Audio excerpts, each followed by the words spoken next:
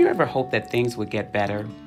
Dreamed of a bright future or looked for a better outcome? You believe in God, but you can't see Him. Well, He's there, and all we need to do is look for the sunrise.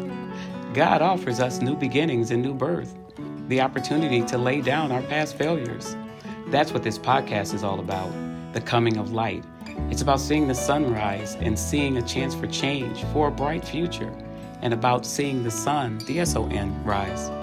It is an open door to the hidden soul where hope, help, and healing resides. This is episode 1 of See the Sunrise, and I am so glad you are here as we kick off this journey. Today, we're going to be talking about anxiety, and there is a book that's coming out real soon, so be on the lookout. And this is only one piece of that book. You can follow me on Instagram at Mamie Johnson Ministries, or on Facebook at Like Me at Mamie Johnson Ministries, or also on Twitter at Mamie Johnson Min. That's Mamie Johnson M-I-N. So today I'm going to share with you just one portion from that book. And one of the things that I've learned when it comes to anxiety is that it can happen to anyone. And this excerpt from the book today is on unmet expectations. There are a number of emotions that flow through a mother upon seeing her baby for the first time. There's love, fear, protection, anxiety. What now? What am I supposed to do? How do I care for this small human being? What will he or she become? These are not new experiences, and they don't stop, but they continue all the way into adulthood. Mary, the mother of Jesus, likewise had those same feelings. In Luke 2:48, we hear, when his parents saw him, they were astonished. His mother said to him, "Son, why have you treated us like this? Your father and I have been anxiously searching for you." We have certain expectations based on human understanding that's influenced by social norms. A child has expectations of their parents, and parents have expectations of their children.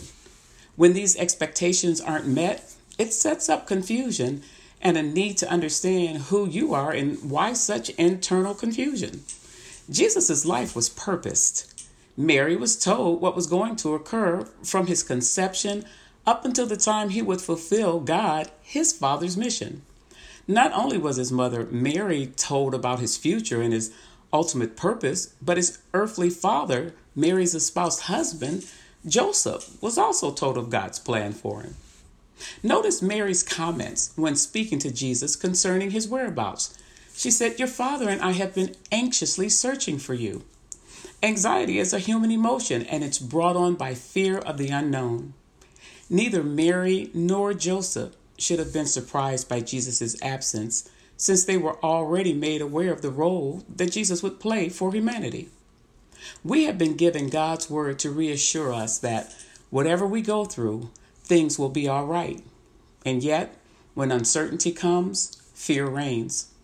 Anxiety is a human emotion, but God's word is the antidote to calm and allay such fears. The problem is that it often seems too good to be true that God can fix insurmountable situations. A number of years ago, I met a young woman whose husband was experiencing a medical dilemma. We weren't friends.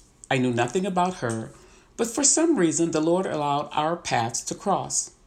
It was during a time while working in corporate America, proselytizing wasn't openly allowed, but we are who we are, and I would share the message of Christ whenever an opportunity presented itself. Anyway, one day, this young woman's manager called me and asked if I would speak to her. Of course, my response was, about what? She never talked to me, never engaged me in small talk or otherwise. He said, "I think you can help her." My bold stance regarding my faith was no secret, so not knowing what the situation was, I called her. I told her that her manager thought I should talk to her. She asked where I was and that she would be there in a few minutes. The young woman came to my office, and as she sat down, she began to cry. She shared that her husband had been diagnosed with a brain tumor, and that this was not the first occurrence. Somehow it had come back, and she was frightened because she didn't know what to expect. I immediately thought of the scripture, "Be anxious for nothing, But in everything, by prayer and supplication, with thanksgiving, let your requests be made known to God. And the peace of God, which surpasses all understanding, will guard our hearts and our minds through Christ Jesus. However, she was not in a place to hear those words. She wanted peace, immediate peace, something that would quiet her inner turmoil and the negative possibilities that could result during a surgery. Remember, anxiety is a human emotion, and in order to dispel or suppress these emotions when they rise, you must have confident faith as well as the knowledge of the power of God. So what did I do? Inwardly, I sought the Lord's guidance, and then I began to pray as the Spirit guided me. To say I wasn't a bit apprehensive would not be totally honest, but I trusted that the Lord would give me the words to say. So I prayed that the Lord would give her peace, and that she would trust him. But before the prayer ended, I prayed that God would heal him without the need for surgery. I was astonished, but so was she, as she stared at me with a look of shock, but also a look of, could it really be possible? So a few weeks passed, and her husband was preparing for surgery. The day before his surgery, the doctor had him come in so that they could identify where the tumor was and exactly where they needed to operate. She called me and shared this information, but I told her we were going to still believe God was going to heal him.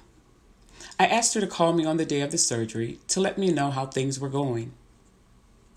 You know, I had faith that God could heal him, and I too for a moment experienced a bit of anxiety, but I had to pray and trust God and trust him in what he told me to do and rely on the confident faith I had in him. On the day of the surgery, I received a phone call, and this young man's wife was on the phone crying. I didn't know what to expect, and I asked, "What's the matter? Are you okay?" Through tears, she said, they had a picture of his x-ray from the day before, but they wanted to take another picture before the surgery began. They wanted to be sure they were cutting in the right place. Through almost undecipherable tears, she said, "The tumor is gone. How did you know?" When faced with the unknown, it is easy to doubt or believe in miracles, or it isn't easy to believe in miracles, but God, through his word, is telling us to trust him. It was nothing I did that healed this young man. What I did do, however, was follow the Spirit of the living God by doing what I was asked to do. It was in doing so that I prayed this woman's faith was increased and that she would grow deeper in her faith in God to rely on him when unforeseen circumstances appear. She was a Christian and she believed in God, but she came to me at a time she needed reassurance. When the angel Gabriel was sent to Mary to visit her, her initial feeling was trouble because she did not know what to expect. But don't miss what she did as a result of being unsettled. Mary asked questions. It's okay to ask God the things that you may not understand. If you would find in her visit with her cousin Elizabeth, we hear this message. In the 6th month of Elizabeth's pregnancy, God sent the angel Gabriel to Nazareth, a town in Galilee, to a virgin pledged to be married to a man named Joseph, a descendant of David. The virgin's name was Mary. The angels went to her and said, "Greetings, you who are highly favored, the Lord is with you." Mary was greatly troubled. Hear that. She was troubled at his word and wondered what kind of greeting this might be. But the angel said to her, "Do not be afraid, Mary. You have found favor with God. You will conceive and give birth to a son, and you are to call him Jesus. He will be great and will be called the Son of the Most High. The Lord God will give him the throne of his father, David, and he will reign over Jacob's descendants forever. His kingdom will never end." "How will this be?" Mary asked the angel, "since I am a virgin?"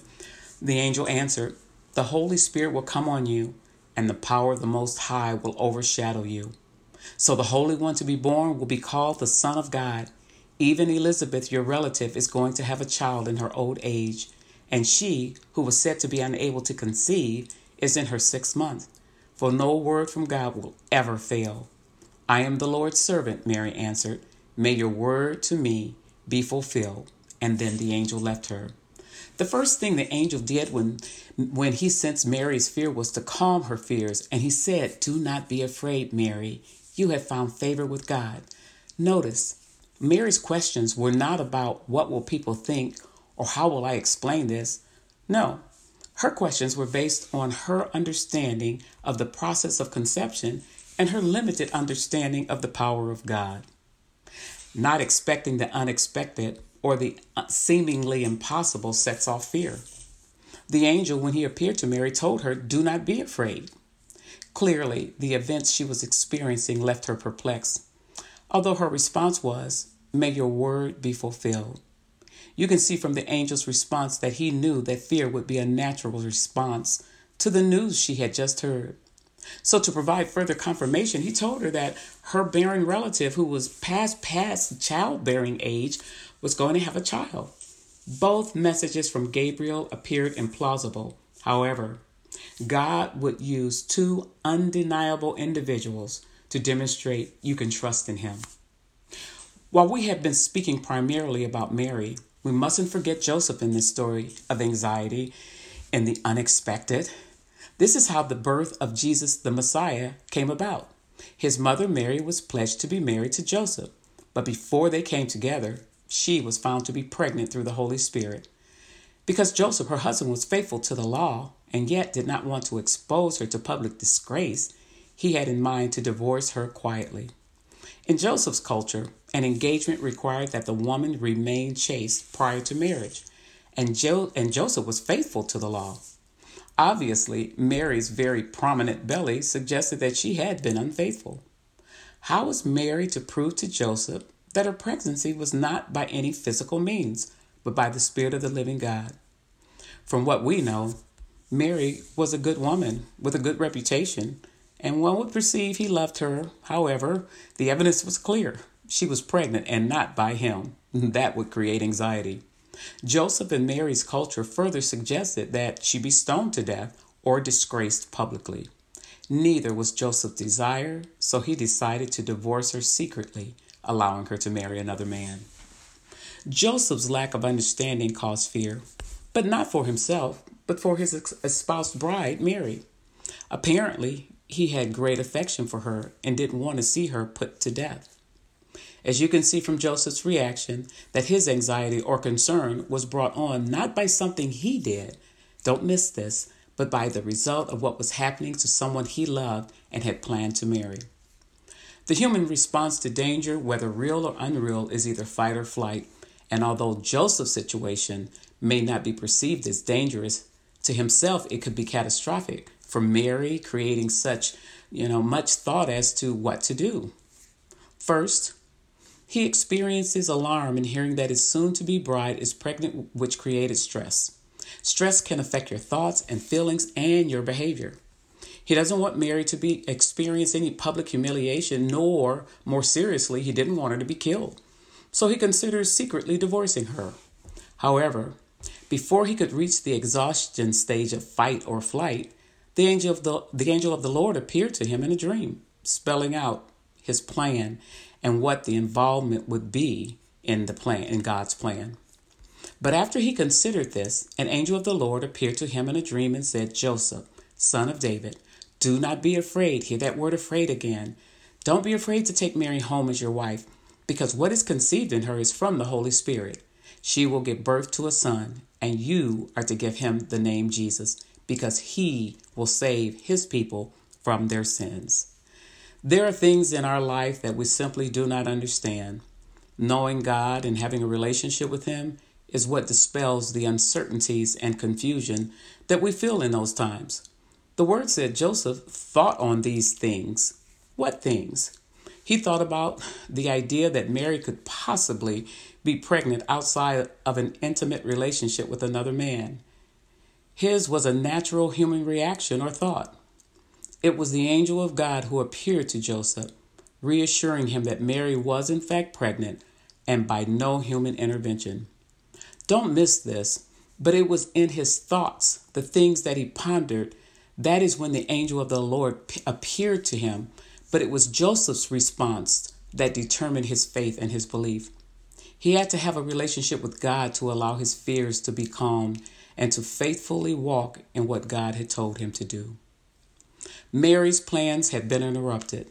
Joseph's plans had been interrupted, yet both accepted God's plan. Mary experienced anxiety, and so did Joseph, yet they accepted God's plan. This did not mean that they wouldn't have questions, that they wouldn't experience concerns, that they wouldn't experience apprehension or fear, but they trusted in what God told them.